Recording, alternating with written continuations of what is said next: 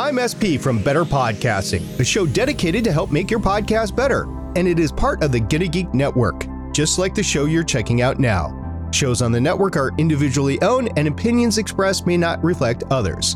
Find other insightful and wonderful geeky shows at GonnaGeekNetwork.com. This is the official GonnaGeek.com show. Each week, we run down the latest news and happenings in the world of geek. These are your hosts for the show, Steven, Chris, and SP. Welcome to an all-new episode of the official GonnaGeek show. I am Steven, and with me, of course, is Chris. Good evening, everyone. We've also got SP. What up? It's a new week. It's a great Monday night to record on GonnaGeek, and we've got a lot of great things to talk to you about, some of which I'm still learning about right now. You know, here's the thing. Right now. Right this second. Meow. Right now. Can I actually, right now, help Meow. you learn something new as well? Because I think we need to learn about the fact that not enough people say, like, okay, here's the thing. People go, it's a great night for a podcast. It's Monday. It's a great night to start off the week having some fun. But nobody says it's a great Monday to be a Monday. No one ever says that. Actually, I work with a guy who lives for Mondays, and he's serious, and I worry about his mental stability. Yeah, I would too. Mondays suck, except for this show. Thanks for coming to Geeks.live on Mondays at 8:45 p.m. Eastern Time to watch us stream the show. I mean, at least we hope it doesn't suck. You let us know, listener. Does the show suck? If so, let us know at js@GonnaGeek.com. Can I just say, by the way, that there are lots of things in this world that suck, like Wink home automation. Let's just start it off right off here at the bat. Let's take a little shot against Wink there. Pew, pew, pew, pew, pew, pew. If you didn't know this, Wink is a platform that Chris and I used to use. We liked it quite a bit. SP bought a hub because we liked it. And then as soon as he bought the hub, the system died because it hated him. So there's been a whole controversy with subscription models, and it's been very unstable for a while. And I think today is day 6 or 7 of the outage of most Wink stuff not working. And they put an update. They said that they had found the issue and were applying a fix. But that was like 4 days ago. So, hey, let's just start off by saying, if you're subscribing to Wink, first, you should probably call your credit card company. Secondly, you should probably not if they do come back. Because seriously, a week without service that you're paying for, read between the lines. Now, it was even more fun. I shared this with you guys in our private chat, is if you've used Amazon Voice Services before, there was a Wink skill you could apply. So you could tell your Amazon Voice Services device to turn on lights in a certain room or something like that. Unsolicited, I received an email from Amazon. It was late last week, I think it was, that said something to the effect of, hey, we see you've used the Wink Smart Home skill for your Amazon Voice Services account. We've been made aware of the fact that there's been a degradation of service and things aren't working correctly. So we're going to offer you this. Here's a code for 20 or 25% off on one of the new Amazon Echoes, because those all have their own hub built into them. So that in theory, you could replace your Wink Smart Home hub with an Amazon Echo device. And I was like, that's actually pretty brilliant, because what's Wink going to do? They ain't got any money to sue you or come after you for sending this out to anyone that has used that service. Now, the other questionable thing is I had that service and disabled it 6 months ago and removed it from my account. I realized, because I was like, I should go check to remove the skill. I'd already removed it when I shut down my Wink hub. So I was like, oh, they just sent it to anyone who's ever actually applied that skill, it looks like. So there's probably a bunch of people like me also who got the hell out when Wink said, we're going to start charging, after promising we weren't going to. And we were seeing weird SSL issues and things like that. So we left. And you all might have a promo code for 20 or 25% off one of the new Amazon Echo devices. I haven't used it because I don't need it, but I was thinking it was pretty hilarious. I know, by the way, people are speculating about what the reasons are. In the chat, we have Ken saying, is the issue that they're out of money? The update on the 28th was, we have identified the issue and are implementing a fix. My question when I saw that, is the fix bankruptcy? No. The fix is the short selling GameStop issue. That's what they were doing for their fix, right? That's funny. Well, but they are in a really bad position right now. If you're someone who was subscribed to Wink and paying, what was it supposed to be, like $4.99 or $99 a month for that service, because of the breakage they have, at least last week when people started talking about this, you couldn't log into your account to cancel your subscription. It was so broken. Like the login page wasn't even working. So people were like, I want out. What do I do? And people were going to call your credit card company and be like, I want to dispute this charge. It's a service that I was getting a recurring payment on, and I can't go online to cancel it. So have them shut it down on that end. And it's still that way. I read in Reddit today that people are still getting the same canned answer when they respond, which is a very convoluted message when you respond saying you want to cancel. So, they also fired most of their help desk staff months ago too, because they were running out of money at that point in time. So there's probably like 3 people there that are just like, oh my God, what do we do? We're getting bombarded, while our 2 IT guys that we have left are trying to figure out how to fix this system. Yeah. So I don't know if it's actually 2. Sorry. Go ahead, SB. I think that we have spent way too much time talking about this, because if anybody is left dealing with Wink, they're dealing with it on their own risk, and they should know better by now. So I think it's kind of a non-news item. Oh, it's why I didn't put it in the news, actually. That's specifically why I put it before we got to the news.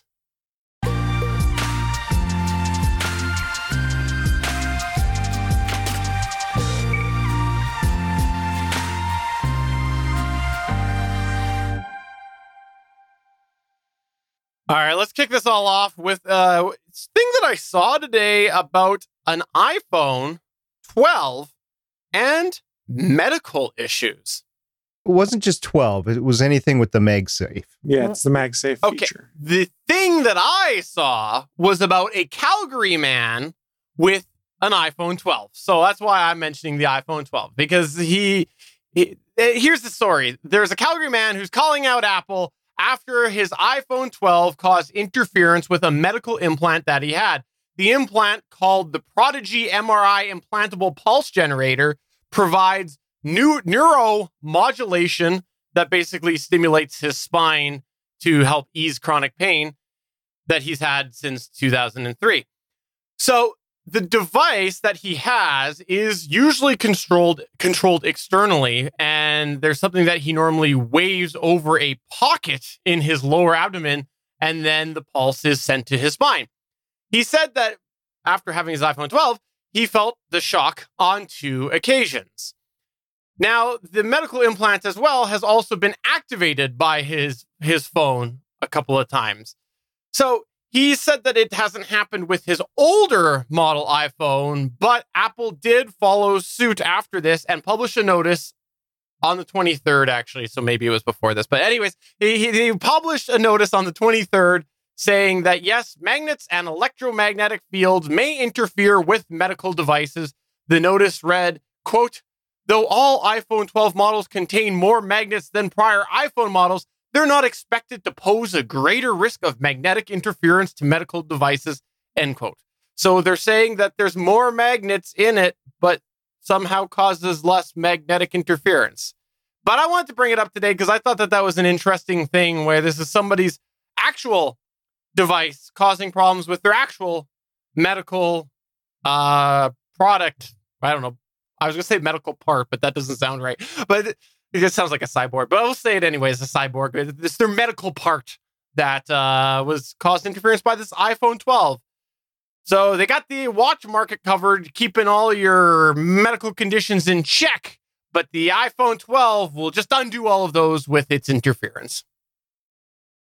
I mean, it's the nature of the world we live in now. Is these are the things we need to start considering potentially as you start looking into ways to better wirelessly charge or wirelessly do things with devices that relies on magnets to hold things in place and electromagnetic fields to do charging and things like that. So the law of unintended consequences we're probably seeing here, where some of these devices can, in edge cases, cause issues with medical implants and things like that.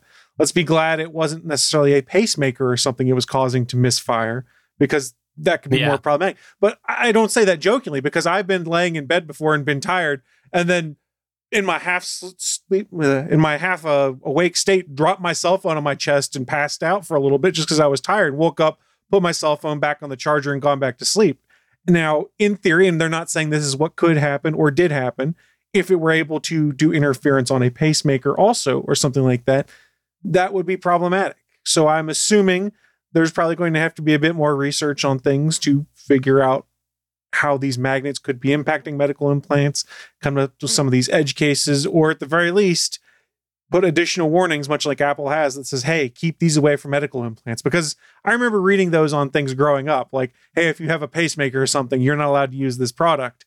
They might need to start putting disclaimers and things like that on there. And this is just the tip of the iceberg, though, because we've got the MagSafe now. And I think it was Xiaomi was the company, I think, that announced they're going to be putting their wireless charging product out that is basically a box you can put in a room, and it can wirelessly charge multiple devices that are in that room without actually, sitting on the box itself. So we're starting to move towards things that have bigger electromagnetic fields that will use magnets and things like that to hold things in place. And yeah, unintended consequences, these medical devices that help make people's lives easier, you might unknowingly interfere with them or cause problems. So research and disclaimers, here we come. As the sole Apple user on this panel right now, I will say that there was a news story from Apple that they gave a warning for their MagSafe devices that could impact other medical devices like a pacemaker. My dad has a pacemaker, and he wears his phone in this lanyard type thing, which would be like right over the place where the pacemaker was. This was a concern this week as his old Apple iPhone 6 Plus would not pair with his new Apple Watch, which the old one died, the one that saved his life twice. The face on it cracked, so he needed a new one. They got a 6, and because the Watch OS was at a point where it needed iOS 14.4 versus 12.5.1, which was available on the iPhone 6 Plus. So he needed a new phone. In reality, what happened is I sent him my old phone, my 8 Plus, which does not have MagSafe on it. And he was able to get everything working with the new watch there. That is not the only device that he has to worry about. There's a couple other things that we've wanted to do that he can't do anymore. First of all, he's a prolific welder, and there's just some welders that he can't use anymore because they might interfere with the pacemaker. Also, magnet fishing, if you've ever heard of it, it's really intense magnets that you throw, like 600-pound magnets to 1,200-pound magnets that are the size of a hockey puck. Or if you don't know what a hockey puck is, it's like the size of an Amazon dot device. I didn't say her word in there, but you're understanding what I'm saying right there. It's about that size. You throw it out into the water with a rope attached, and it can attach to something and pull up metal from the bottom of whatever body of water it is. I thought it would be neat until Dad said, I can't do it. Pacemaker. I'm like, okay. Mm-hmm. So eventually I will get magnets for my nephew and he will be able to use them. But because they are so intense, he can't even be around them. On the off chance that he's passing by like a foot away, these magnets are so intense that he just can't be around them. So with these new phones that have MagSafe in them, he simply can't be around them. I'm not surprised to see this news story that a Canadian was having problems with it. It's not because he was Canadian. It's because it's MagSafe. It's an Apple 12, which has MagSafe in it, and it was a medical device that has magnets that can interfere with. So not surprised at all. Sorry about the long-winded explanation. Right? No, it was good. So, I mean, I guess the real question is, what's the final solution here for Apple? It looks like they're pivoting hard into MagSafe as their solution for wireless charging accessories, potentially in part to remove the USB-C or Lightning port off the bottom of their devices. We're talking a very small percentage of the population here in which MagSafe would present a problem. What does Apple do? Disclaimer and say, hey, you probably shouldn't get the iPhone 12 if you have one of these implantable medical devices, because you're putting your life in your own hand, but we have no alternative device. It'll be interesting. And it's not just Apple that'll have that problem. I'm not trying to throw stones out like, oh, bad Apple. Everyone else is going to have these problems as they start to evolve in a similar way. I don't know what the right solution is. I don't know what the research says. I agree. I think it's going to be more than them. And here's the flip side of that, too, is you're right. It's a small percentage currently, but with medical advances, I won't be surprised within the next 10 years if we don't see an exponential amount of increase in medical implants because of the rapid development that we've had in the medical field in the last 20 years. So, Sure. I think you're probably going to have more people who's potentially affected by this. I like Kent's comment in the chat room. The case for Android, it won't kill you. Future clickbait article. Except we know that it's coming, so it's going to be ... yet. That's what it's going to be. Yeah, and it's especially going to be interesting, like I said, when we start getting to these thoughts of a room-wide wireless charging feature where you're just basically pumping electromagnetic waves out into a room. I mean, I have my own concerns over that in general. I mean, we should be used to it. We have Wi-Fi and all these other wireless signals that are around. But when's the point of saturation that it becomes a problem for that? And we're living, like you said, Steve, in a day and age where implantable medical devices are becoming more and more common. There's a lot of diabetics now, for instance, that have like glucose monitors implanted into them that they're able to Bluetooth connect to their cell phones or devices to get blood sugar readings or to have 24/7 monitoring to see what's going on.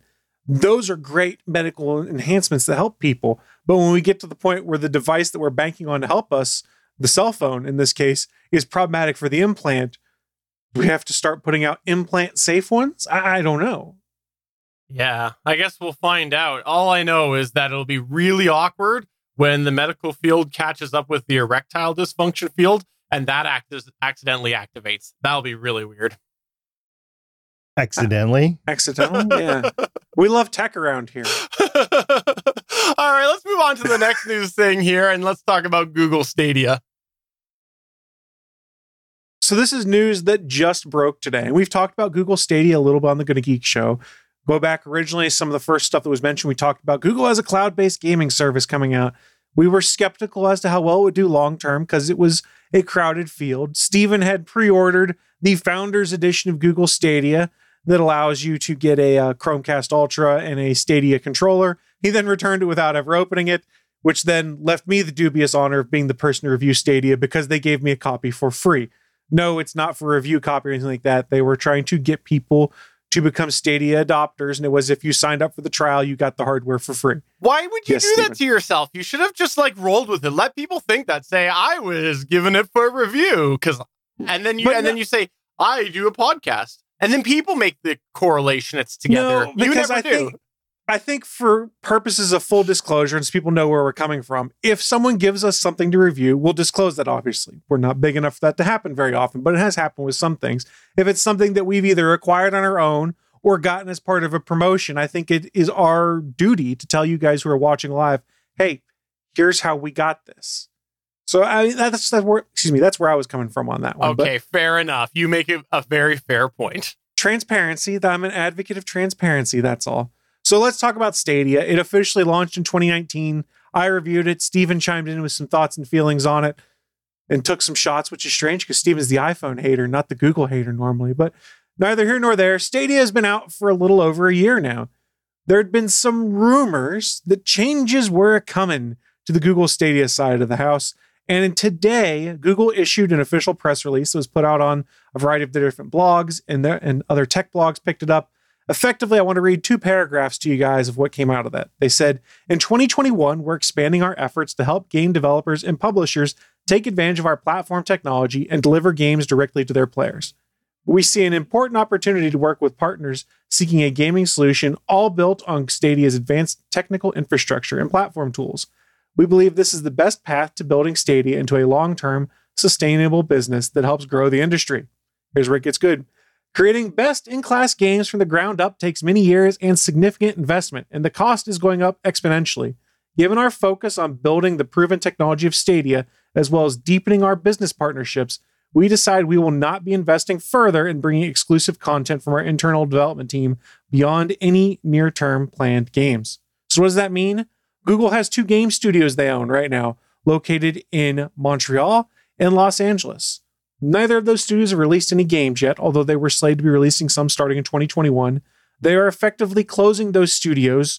Sounds like almost immediately. They may get some of these 2021 releases out before they shut them down. And what that means is 150 developers are pretty much out of a job doing game development. Google has said they're going to try and find these developers new roles within Google. But let's be honest, if you're a game developer and the role Google offers you is, hey, we want you to build features for Gmail, you're probably not going to be there for long. You're going to be trying to find something else in the game development sphere because that's what you're doing. That's what you like. So it's good that Google is trying to transition them to other stuff, but I don't know that there's necessarily other stuff that's really comparable to their skill sets. So we'll have to see what goes on there. They also announced that Jade Raymond, if you're a gamer or interested in the game industry, it's a name that might be familiar. That is the veteran producer who helped build Assassin's Creed for Ubisoft, was at Electronic Arts a few years ago before coming over to Stadia to run the game creation side of the house, is exiting the company immediately. So Suncast is asking in the chat room, so Stadia is dead. Yes and no. It seems like this might be the first step towards that potentially happening. They no longer will be making their own games for their platform. So that would be analogous to, say, Nintendo saying we are no longer going to make our own Nintendo first-party games, or Microsoft no longer having Xbox Studios pushing out games. Same with Sony and their in-house developers. They're relying primarily on third-party games and bringing them into the Stadia ecosystem. For example, right now, CD Projekt Red's Cyberpunk 2077. It's had its issues, but it runs surprisingly stable on Google Stadia. And that's how you got some of those Atari VCS folks talking about, well, we can play Stadia and it's almost perfect. Yeah, it's because they're using, they can play Cyberpunk and it's almost perfect because they were using Google Stadia. So I would theorize that this is a nail in the coffin towards Stadia. And I'm not bringing this up to gloat and be like, hey, we called this, anything like that. It's a sad thing. There's a bunch of people that are going to be out of a job in the middle of a pandemic. When game studios are having trouble as it is because of things going on with the pandemic. And it seems like Stadia is another step closer to being doomed. We've talked before about the user issues and the fact they haven't got a big player base. Some of their features that they were talking about when they first announced the service a year ago haven't really come out. I think we're one step closer to them shutting it down. I think that you deserve some credit for this, Chris, because I believe early on when we talked about this, and it probably was even around when I dogged on Stadia because I had read all the reviews and sent mine back. I think that you had actually said that you didn't see this lasting and that you saw them pivoting with the technology. I think that you said that early on. I mean, that would be a typical Google move. We've seen them do that with other things before, which is they build a core technology to do something, realize what they built it for isn't quite working, and then they bake it into something else. Like we've seen some of the stuff that came out of Google Glass get baked into the Google Lens product, things like that. So it's typical of them is if something's not working to shutter it. Now, the thing that's really kind of interesting is when they first announced Stadia, they made a big point of saying they had long-term commitments for it. And it's potentially that is the case that they do. Making your own games is not cheap. Putting your own game studio together that's untested, hasn't put anything out, not cheap, and that's hard. If they can truly pivot into being a platform where all of these other game makers bring their product to it because they can get an optimal experience there and get it out further, that's great. But again, we talked about this before.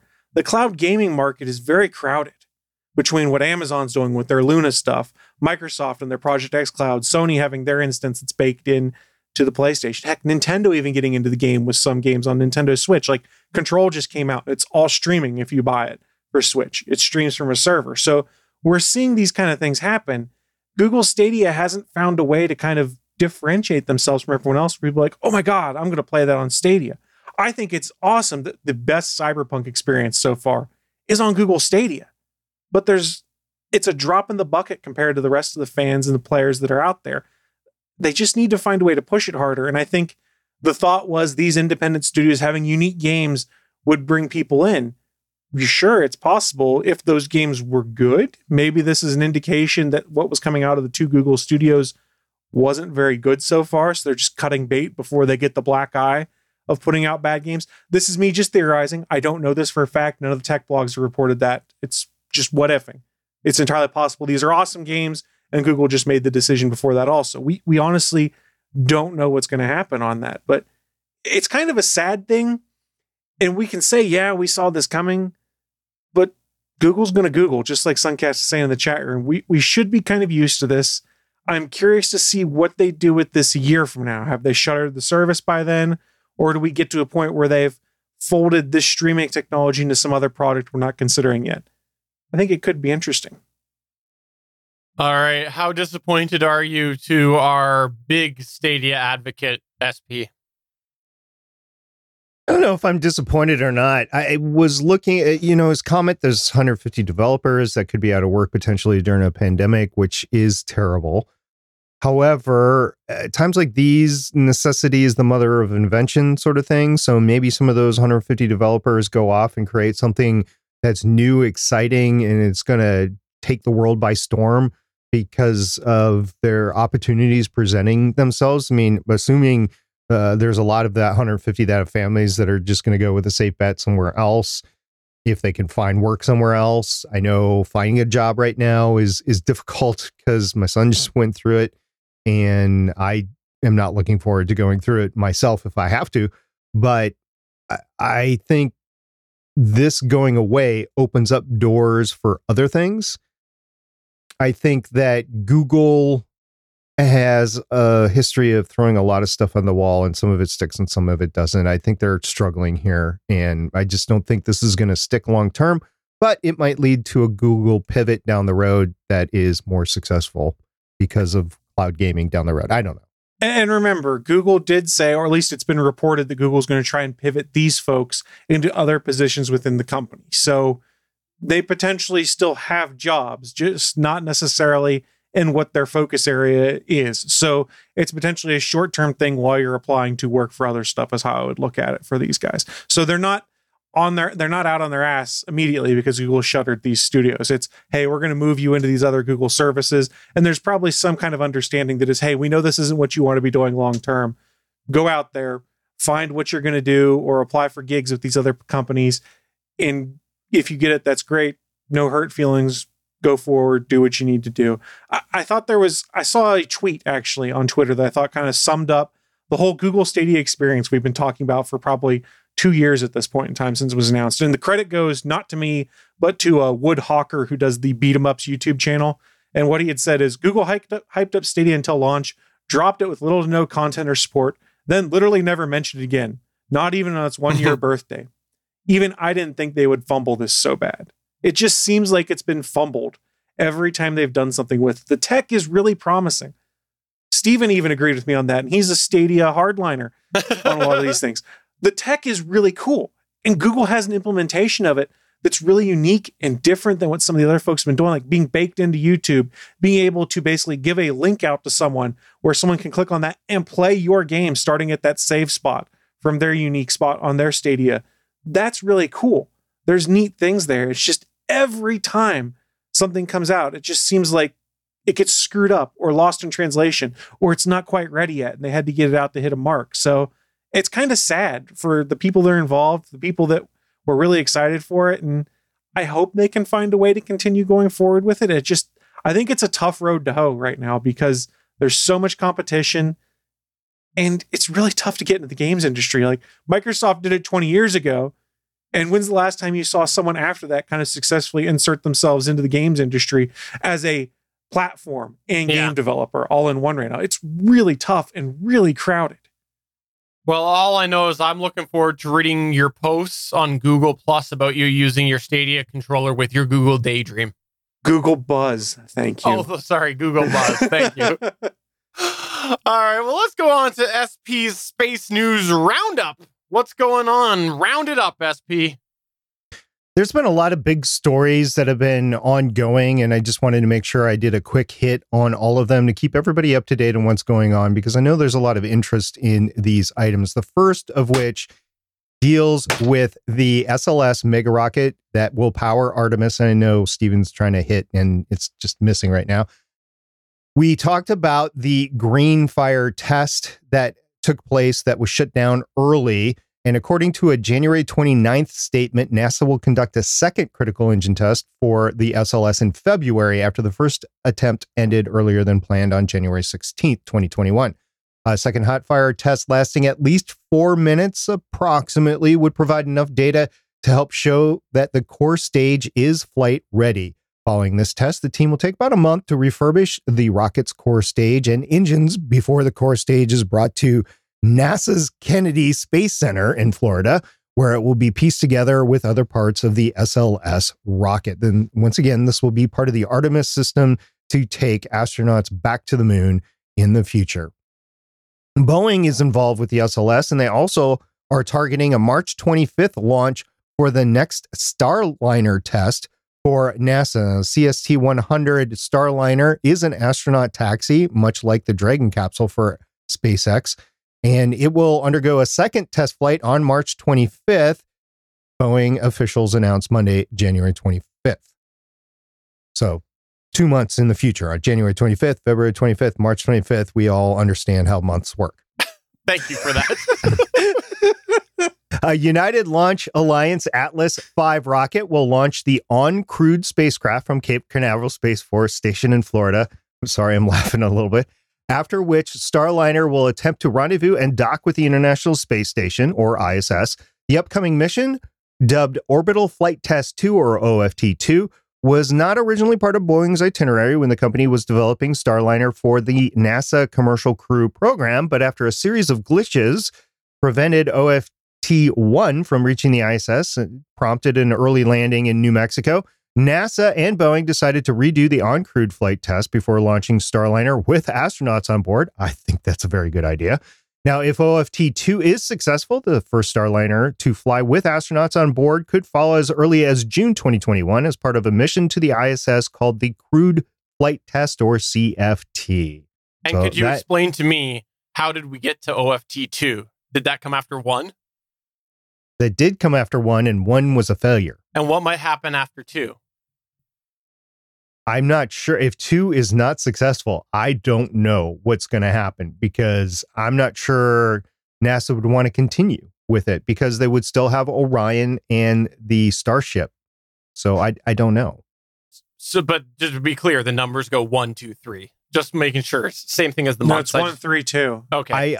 Well, I mean, if you talk about SpaceX, they don't necessarily go in that order, because it goes 9, 10, 11, 15.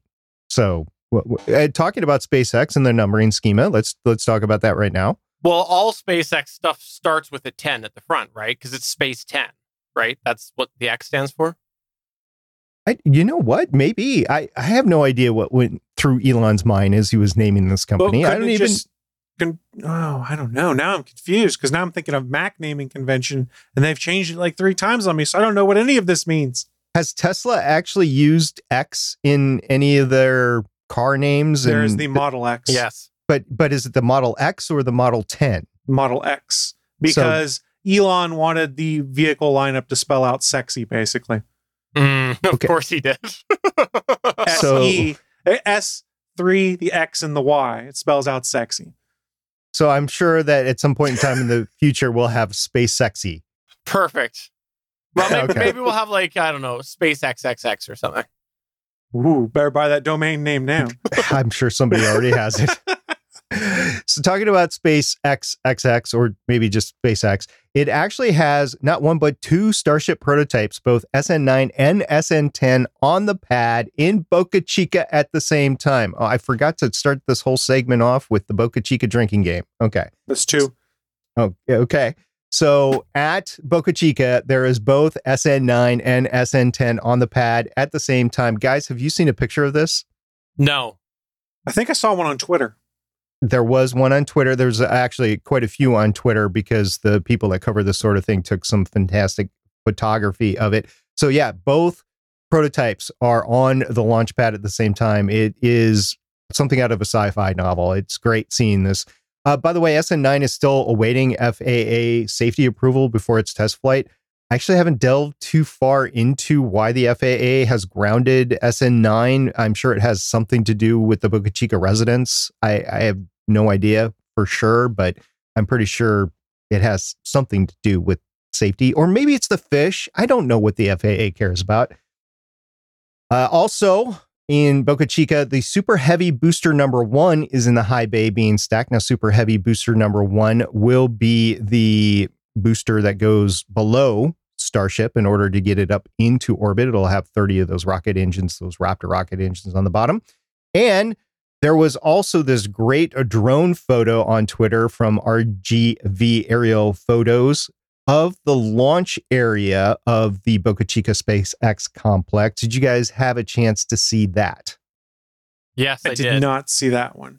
What is really neat about this is it is all encompassing. It's got the original Star Hopper there. It's got the tank SN 7.2 that they were having tank tests over the past week. It's got SN 9 and 10 on the pad. It's got the Tankzilla crane that is helping SN 10 on the pad. It's got the orbital launch platform that is being constructed right there. And you can see how close it really is to that Texas 4 highway and then the ocean. It is right there. It's all right there. So it needs probably some protection against swells for storms or something like that. It's all basic concrete, flat concrete. So it's not a lot of buildings to flood in there, but it's pretty close to the ocean. Yeah, these are cool photos. I looked them up actually after you started mentioning them. And yeah, really neat. I'll make sure to link them over at GonnaGeek.com with your news article. And overhead one's cool, but I like the two prototypes side by side the best. Yeah, that's pretty cool. And then there's others being constructed in the mid bay and everything. There's a lot of activity going on in Boca Chica right now. Moving on from Boca Chica, Chris, how many times was that? 8. That's 8 shots, guys. Yeah, that's a lot of drinks. So I just wanted to give a few dates coming up in 2021 since we are recording this. This is February 1st, 2021. We actually have a couple coming up really quick. We have the UAE's Martian orbiter Hope that is scheduled to arrive at Mars on February 9th. China's probe to Mars is going to arrive a day later, February 10th, I believe. And then NASA's probe that has Stephen's helicopter on it that he will not be able to fly arrives February 18th. Now, I don't know if it's actually going to make it to the surface or not. That's all part of the suspense here, but that's just coming up in the next few weeks. And then we also have James Webb scheduled to launch on October 31st, 2021 out of French Guiana. I would not be a betting man to say that we're going to make that date, but maybe, I don't know. But the Hubble truthers are going to delay it, aren't they? Yeah, you guys will love this. I actually saw some animation on Twitter today as I was looking all this stuff up, doing research on this. There is a fan base plan to construct a starship, a SpaceX starship, to bring Hubble back home. Oh, wow. What is it? Hashtag bring Hubble home or something like that? Yeah, I'll have to link up the Twitter. Amazing. Yeah, basically it was an animation of, or a CAD modeling of the starship that can consume or eat or whatever the Hubble and bring it back home when it's decommissioned. It's all a cover-up because, as we all know, the James Webb has been just delay after delay. It's basically been a failure before it launched. I think we can say that safely. And so all it's going to be is a big ploy to do little upgrades to the Hubble. And then they're going to be like, oh, the James Webb is up there, but it's actually the Hubble. Hubble truthers know this, that it's actually going to be the Hubble with a couple upgrades. I was really worried about the James Webb a long time ago that we'd send it up and it would have some sort of lens problem like the Hubble did when we originally sent that up. And it's like, there's no way we can get up there and service it. Well, I'm wrong now, because if we will have Orion or Starship by then, they could go up and fix it. So there is hope for James Webb yet. Well, thank you very much for keeping us informed of all of that there, SB. And we look forward to hearing about more delays from SpaceX, because there's lots of delays lately from them. Have you guys heard about Elon Musk's comments about the He's blaming the FAA hard on this. There is a lot of anger directed towards the FAA space flight division. Yeah. Maybe he should leave the country. Go somewhere else. I think he's planning on leaving the planet. Fair enough.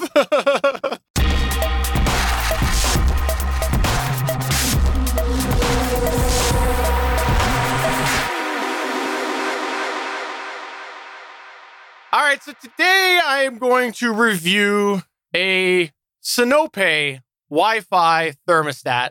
This is something that I was sent for review. There's your disclosure. And I want to talk about this because this is something I've mentioned in the past. Those of us like myself who have baseboard heating, we don't have the main options available for us where we just go and we pick up something to replace our general thermostat that goes for our HVAC system. No, we have to replace every single thermostat that is in our house. And as such, you want to know what's available because it's going to be a little bit of money that you want to invest into, or you're going to be investing a lot of money into this product. And so that's why I like to keep my eyes out on what's available when you do have electric baseboard heating. And this product here, like I said, was sent to me by Sinope. But here's the thing.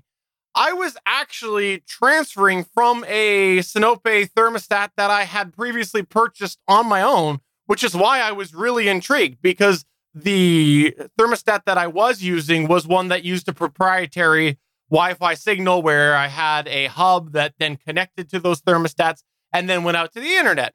But the one that I was sent, this one actually goes directly out to the Wi-Fi. So one less device that you have to have around. Today, when I talk about this, I want to talk about some pros and some cons, and then go into three main categories, a little more in depth about the installation, options available, and the energy monitoring function, because let's be honest, we all want to save a little bit of energy. Let's kick it all off with the pros. First thing that I want to say is that this thing is visually appealing. It's about the size of a regular digital thermostat that you would have for a baseboard heat. It's not a lot bigger. It's not tiny. It just fits in well. And the other thing with the visual appealingness of it is that the display is black with green and white text. So this gives a little bit of a pop without being too obtrusive. I think that it looks like a good modern digital thermostat, but then has that little extra modernness by having that different colored display. It's not your usual display that you would find on a digital thermostat. Like I said, it's black with white and green text. And this is one of the things that actually surprised me about the thermostat, was because when I put it up, both my wife and kids did mention right away how good it looked. I'll be honest, when I set this up, I set it up in my kitchen because I was planning on taking some videos of the installation and things like that in case I wanted to do some other videos. And it was going to be a lot easier to set it up in my kitchen and do those. And my intention was to move it to another room once I had done that and used it a little bit. But my wife said that she liked the look of it. So I'm going to leave it there, obviously. It goes well with all those new appliances that you got, right? It's the same color scheme. Exactly. Yeah. Yes. So it looks really good. The display is simple, but it gives you all the information that you really need on the surface, which is, of course, the inside temperature and the set point temperature. But you can make a bit of a change with one of those, and I'll get to that in a little bit. Another pro of this was that there was an easy physical installation process. Again, I'll come back to the installation after, but it was a very easy process to do. Nice thing about this Sinope thermostat is that it is HomeKit compatible. Now, you're saying to yourself, if you know me, you're saying, Stephen, but you don't really invest in the HomeKit system. Well, again, I'll come back to that in a little bit because I do actually have a use for the HomeKit compatibility. Now, it's not required, however. If you want, you can just use it through their portal, the NeviWeb portal, which is just done through the Wi-Fi itself, but it has the HomeKit capability. There also is energy monitoring viewable for both the individual unit. So if you have multiple devices, you can go in and see how much energy is used for each device, but also overall for your house within that main portal. This can be really helpful if you're keeping an eye on how much energy you're using on your heating as a house, but also if you see a spike, you can kind of go into each device and see which one is using more.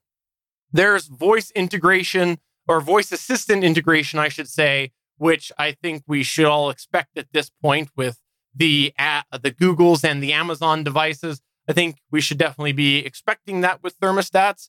There's also geofencing as well. Another thing that you might be interested in is maybe not right now in COVID era, but when people are leaving a lot more, you might want to have the geofencing available. Does it work with the Apple voice assistant? I don't want to say her name because I know a lot of people have HomePods and devices with that on it now too. It's a good question. In theory, it would under Apple HomeKit because it's HomeKit compatible, right? I can't say for sure because I don't have that voice assistant, but I believe it would, being HomeKit compatible. Neat. If you had HomeKit. Another thing as well I want to put as a pro here is that it physically feels well built. Now, I've only had this installed for a few months, but I have owned several Sinope products that I've purchased. And I have to say, every single one that I own, I actually have one of their switches. They just feel really well built. It doesn't feel like one of those companies coming into the home automation market that you kind of wonder how long the product's going to last. When I was installing this, I wasn't worried I was going to break it. It felt like if I was to, say, accidentally drop it, and it might be okay. I can't say for sure, but like as I was holding it, I wasn't worried about it. And as I use the physical buttons, it doesn't feel gummy or anything like that. It just feels well built. And the other pro that I want to mention is that the product is managed officially through that Nevi web portal, which is Sinope's online portal. But there's access to this portal through both desktop and app. This is a big thing that me of my era struggles with because there's a very big split, in my opinion. There's people who are older than me who generally prefer keyboard and mouse for managing things. And then there's people who are younger than me and they generally prefer app. But I'm right in the middle where I want both because there are certain times where I'll just want to go and use the app to set something or configure something. But if, say, I'm going and putting a bunch of scheduling in, I usually want to go and sit down with the keyboard and mouse and just do it from my desktop. So I like that there's access to this through both desktop and app.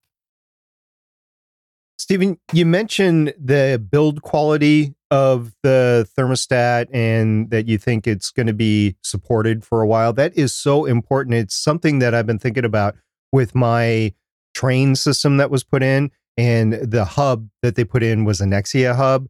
So it's supported, and I think it will be supported for a while because there's a lot of train users, at least here in the United States. And I think there's some legs to it.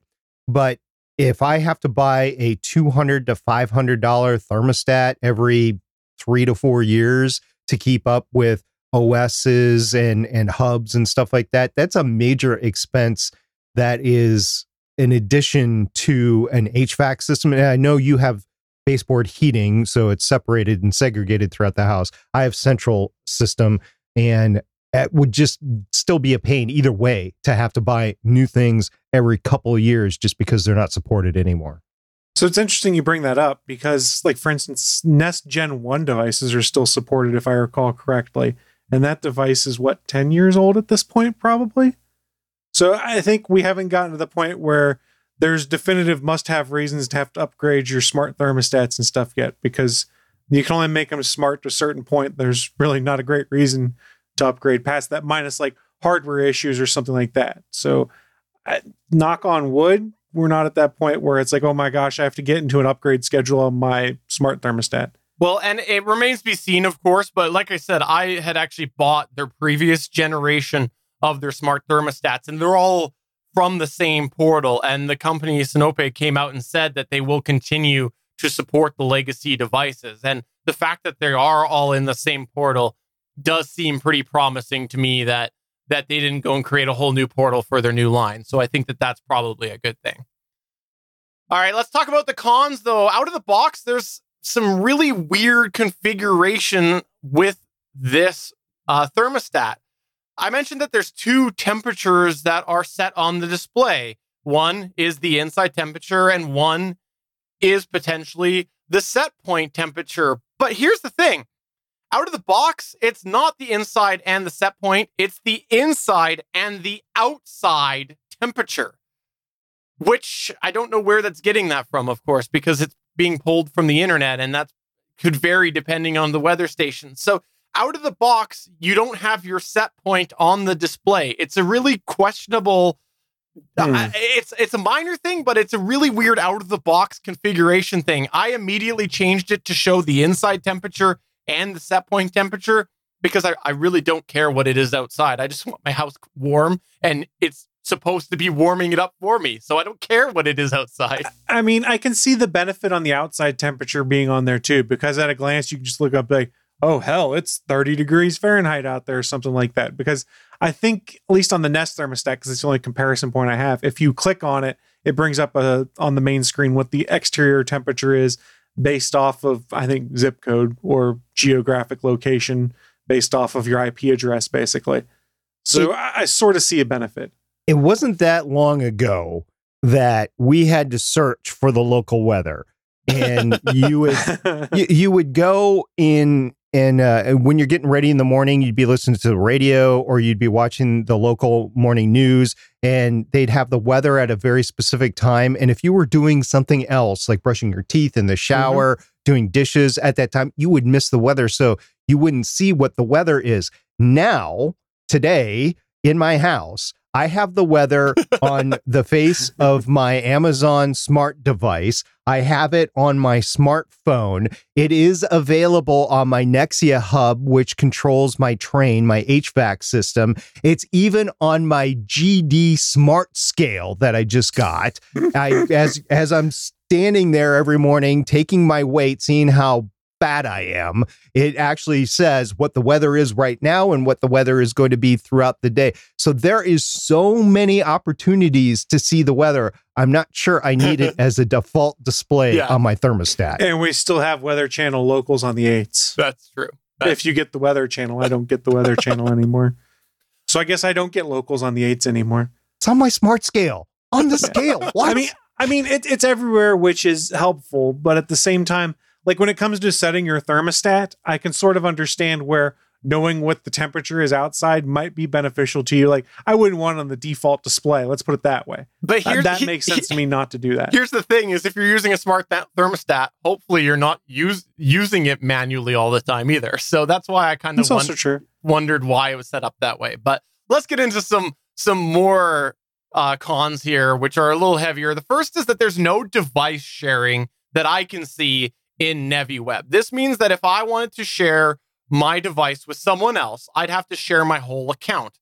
I know this sounds like a little minor thing because it's like, well, who do you want to share your house with? But the thing is, we are evolving past a point in technology where you should have one account for you and your significant other, if you've got that, or your kids. You should be able to go and have them create an account and share it with them. And there are some other devices that are smart thermostats that do account sharing.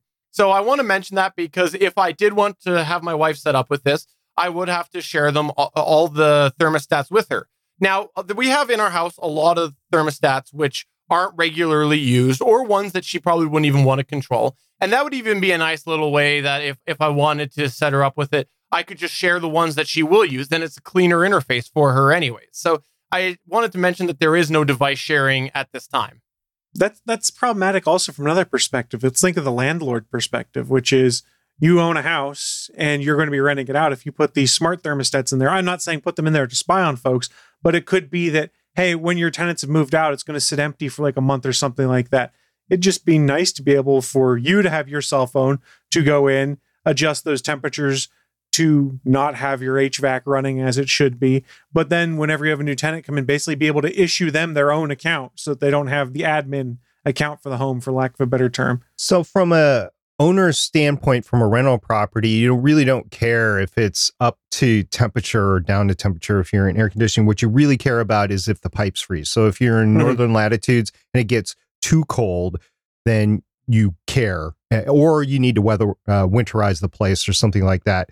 So I'm really not sure that a landlord would care too much because they never are issued the bill for the property. Well, not necessarily when the tenants are there, but if you've got a period where there's not folks there, it'd be nice to be able to control that. Yeah, they turn everything off in that point. I can see where it would be, but I know rental markets and the way things are rented do vary from location to location, but I would like to see the account sharing. The next thing that I want to mention as a con is the energy monitoring does leave a lot to be desired, and I will expand on this in a little bit. Another thing I want to mention, the web interface can be slow in areas. Some areas are slow on the web that aren't on the app slow.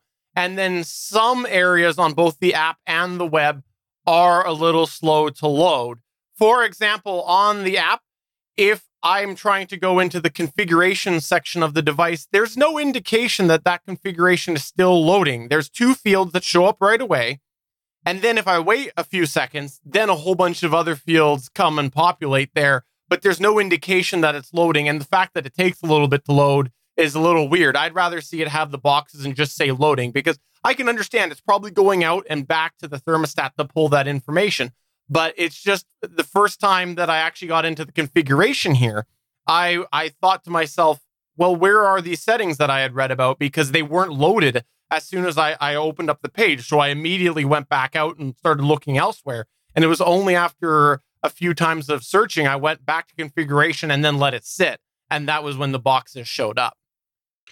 So this is like, Stephen, when you took the ACT and you were a little bit slower on some of the tests within the ACT than others. Is that what slowness that you're talking about here? Yes. Okay. And the last con that I want to mention is one that I think when you're doing smart thermostats for a baseboard heating scenario would probably actually be beneficial for a lot. I was asked this question previously on the Gonna Geek show when I did put it out there that I was going to be reviewing this.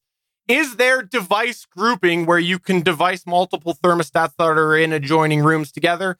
No, there is not on this one here. So like my living room and kitchen is almost open concept. I would like to have those 2 thermostats linked. I cannot do it that I can see through the portal on the Sinope thermostats.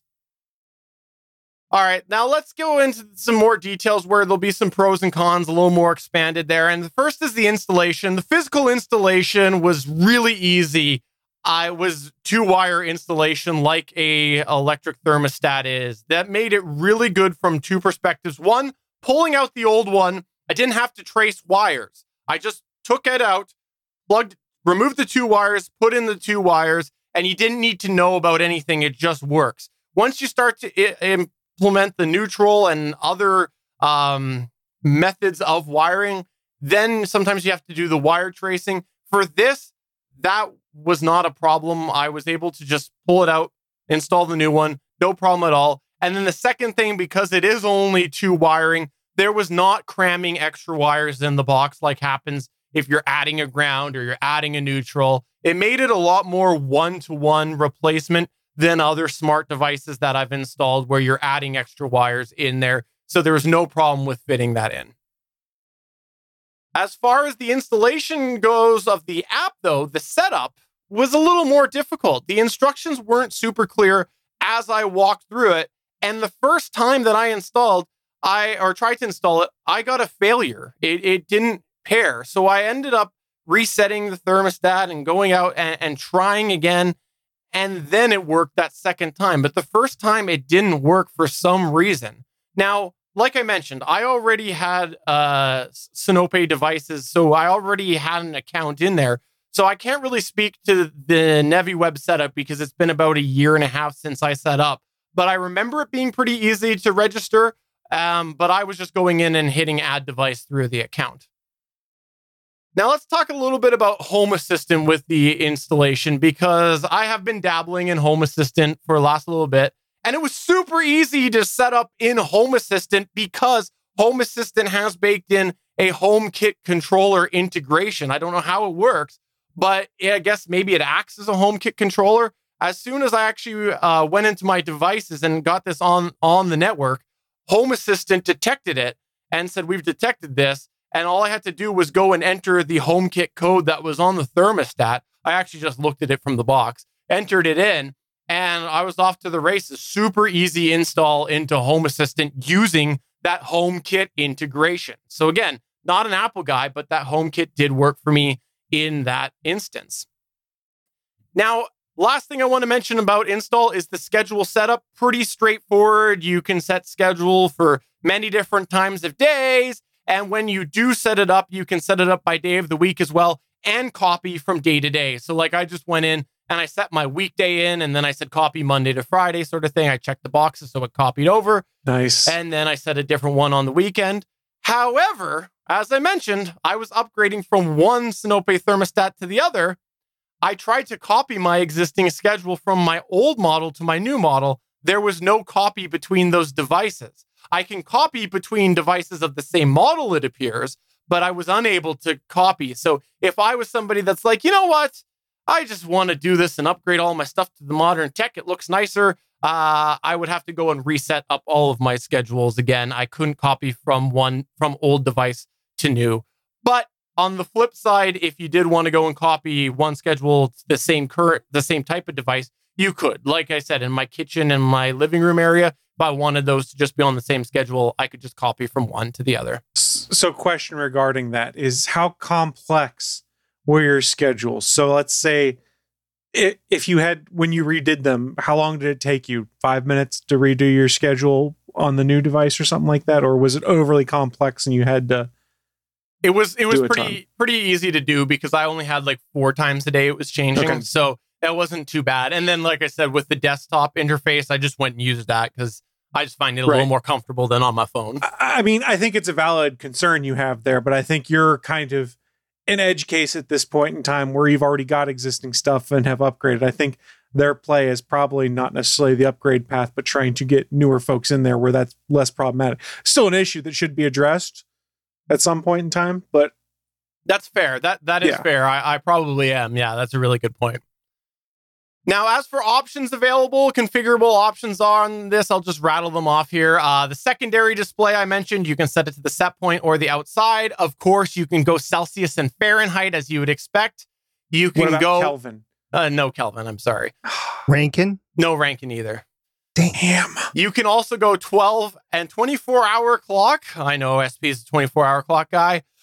You can go backlight. Is it UTC or is it 24-hour local? Local. Always local. Of course, you can set the backlight, whether it's always on or only when you're physically adjusting something.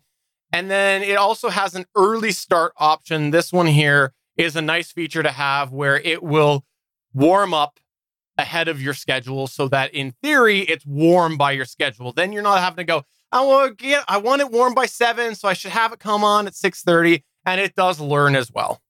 I love that feature. Nest has something similar because, again, the only playing I compare off of. So it knows that I get up at 5 a.m. So the thermostat's set by 5 a.m. to have the house warmed up to the temperature I want. So when I get out of bed, I'm not like, oh God, it's cold. Yeah. As a parent, I also like the fact that you can lock the keypad. That's nice to be able to do that.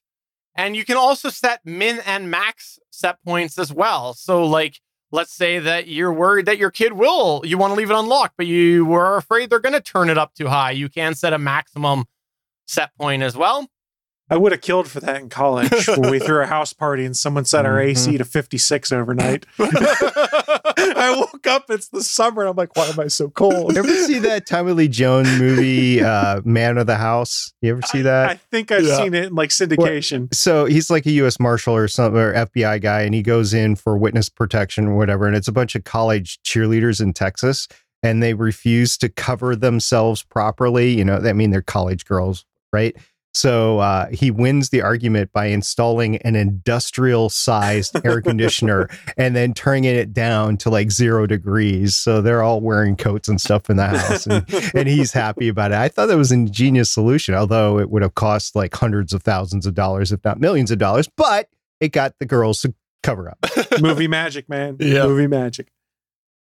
And then the other last feature that you've got to be able to configure is the away set temp, which you can go in, you can have an away mode for your house, and then it will set all the thermostats to a certain away temperature. Now, I haven't really had a need to set any of these after the initial configuration, but like I said, I like the ability to have a couple of those things like the locked keypad. I also want to note that the display, because it can always be on, I do leave it always on, and the fact that it's a black display with just white and sort of green on there, it doesn't seem too bright. Like I can see where it's shining to from the bed. Just the way our house is designed, I can actually see where that's the light would be casting onto, and it's not bright at all. So your away settings, that will make use of, say, the app on your phone and the geofencing to basically be able to know, hey, Steven left this radius, flip to away, or does it have a sensor in it that can say, hey, we've detected no movement for the last hour, flip automatically to away? Yeah, it would be a specific scenario that you're configuring the away mode like the geofencing. Okay, that's how gotcha. it would be. Yeah. Because I know like some of the other smart thermostats out there have a little motion sensor on the front of them. If it hasn't detected motion in a certain period of time, it then will also look at the geofencing and say, oh, they're obviously away, and then flip to away mode. I don't believe this has that, no. Okay. And the last thing I want to mention a little more in depth is the energy monitoring. And this is just because I do think the energy monitoring, just disclosure up front, I think it leaves a lot to be desired. And so I want to explain a little bit about what it does and what it doesn't do. The energy monitoring with the overall history, you can look at the 24-hour period, 7-day period, and 30-day period. And then with the individual device history, you're looking at 24-hour, 30, and 24-month. The real big cons to this is those are the charts you get. Those are the periods that you can look at. And when you look at the charts, you can hover over them. Like if you're on, say, the 30-day view, you can hover over the last 30 days and see the details on there, but you can't drill in. They're not very interactive. So you go and like, it would be nice to be able to say, click on November and go, why was it so high in November, and see more details about that. No, that isn't an option. Those are the individual charts that you can see.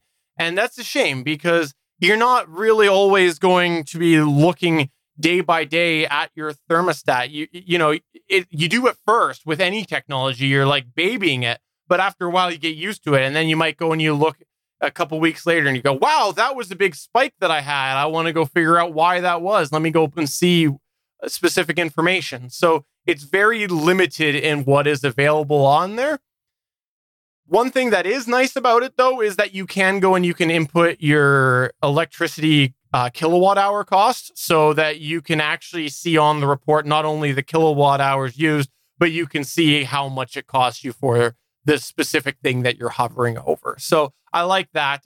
Where I am, unfortunately, my electricity is split tier, so I just go with the more expensive kilowatt hour so that it's just giving me the higher of the costs.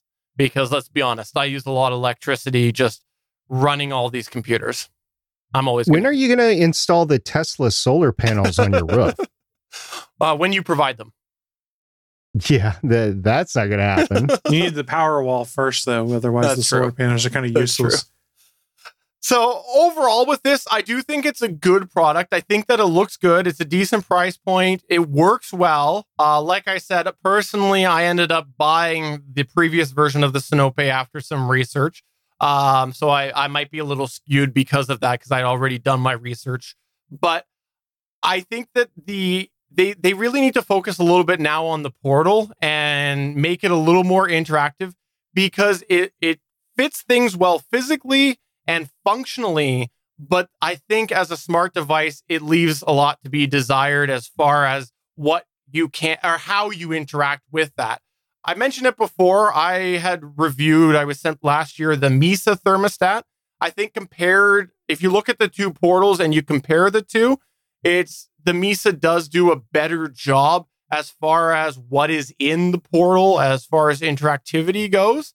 But I do have to say, I think that I prefer the look of the Sinope thermostats because it fits in a little bit better. It seems more like a regular thermostat. And, it's cool if you have a big shiny thermostat at first, but then you kind of like, well, I kind of just want it to blend in and not be a focal point in the room. And that's what I like about this is it pops in the right spot. It's easy to read in the right spot, but it overall looks like a regular digital thermostat. So it does blend in. I am going to leave it in my kitchen as the thermostat in there. It works mostly with the system that I've already got in place. Like I said, that copying thing's the only sort of asterisk in there, but it's working and it's doing everything my previous generation did, plus a little bit more. Like I said, the built-in HomeKit integration. So I'm going to leave it in there and continue to see what it's about. And if there's anything else that comes up, I'll report back about that. But that's my review of that Wi-Fi thermostat. And if you have any questions about it, I would love to tell you or hopefully answer those for you. So please get in touch with us. If you want to come by the Discord server to GonnaGeek.com/Discord, you can ask them over there as well. Do either of you have any other questions? So dummy it down for me. Thumbs up or thumbs down? I say thumbs up. Thumbs up. 2 thumbs up? I will give it 1 and a partial thumbs up because, again, I think the interface is behind the curve from where it could be. But that's something they can improve because that's all software. Exactly. So it's just a matter of them rolling out updates and things like that. And I assume they probably have developers behind the scenes that are working on upgrades to that and may in fact be eliciting feedback from users like yourself who would know. I mean, I would assume. So you did this entire review talking about heating. How does it deal with cooling? It's for a baseboard heater, SP. You know what I could do? I could go and I could put a fan on a smart switch and that would have nothing to do with the Sinope thermostat. The problems of not having AC. All right, well, thanks for checking out another episode of the Gonna Geek Show. Before we go, I want to remind everybody, there's a lot of great podcasts over on the Gonna Geek Network, including the other ones that these two gentlemen do. Chris, you do all things good and nerdy. SP, you do Legends of S.H.I.E.L.D. So I hope that you check out those podcasts as well. Subscribe to them because they got better co-hosts on those than me. I'm the one that drags down their podcast endeavors. That's kind of tough because I think you're better than Willie. And you know, that's saying a lot. Willie's my bell buddy. You're not going to get me to say anything bad about Willie. He's my bell buddy. I mean, it was close, but I'd say, I'd say it's slightly better than Willie. Chris, anything that you would like to plug or promote or comment on? Don't forget, we've plugged it a couple times, but reminder, we do have a Discord, GonnaGeek.com/Discord. You can find all of the podcast channels there, or just come chat with us about things like news stories that dropped today, be it the Google Stadia news or the fact that Marvel just signed Ryan Coogler to a 5-year TV deal on Disney+. There's all sorts of stuff we've got going on over on the Discord, GonnaGeek.com/Discord. SP? We are square in the middle of WandaVision. If you haven't seen it yet, get your Disney Plus subscription and watch it. It's 4 episodes in, and it is phenomenal. And you can get those episodes at GonnaGeek.com. And if you're someone who bailed on WandaVision, boy, you picked a bad time to bail on WandaVision before this week. I gotta say, credit where credit's due. I am so glad they didn't put that style of episode as the premiere. I like that they ran 3 full episodes with confusion before they gave clarification. And WandaVision's basically a horror show, is what I've come to realize. Well, there is a horror component of it, yes. Yeah. And if you want to know what we're talking about, go watch WandaVision and then download the next 3 episodes of Legends of S.H.I.E.L.D.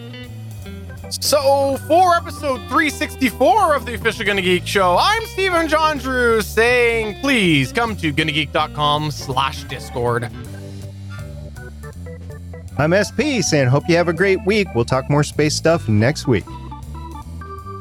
And I'm Chris Farrell saying, Stadia for life. Hey, look, it's retro tech Chris has. Bye. Still supported.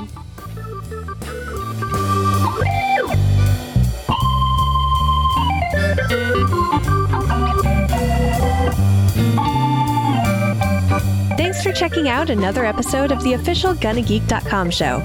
If you like the show, please give us a 5-star review in Apple Podcasts or a thumbs up on YouTube.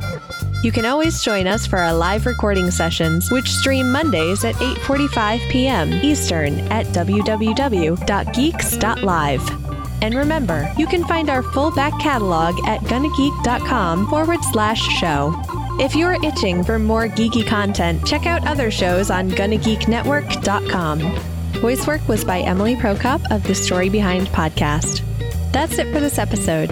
We hope to see you back again next week.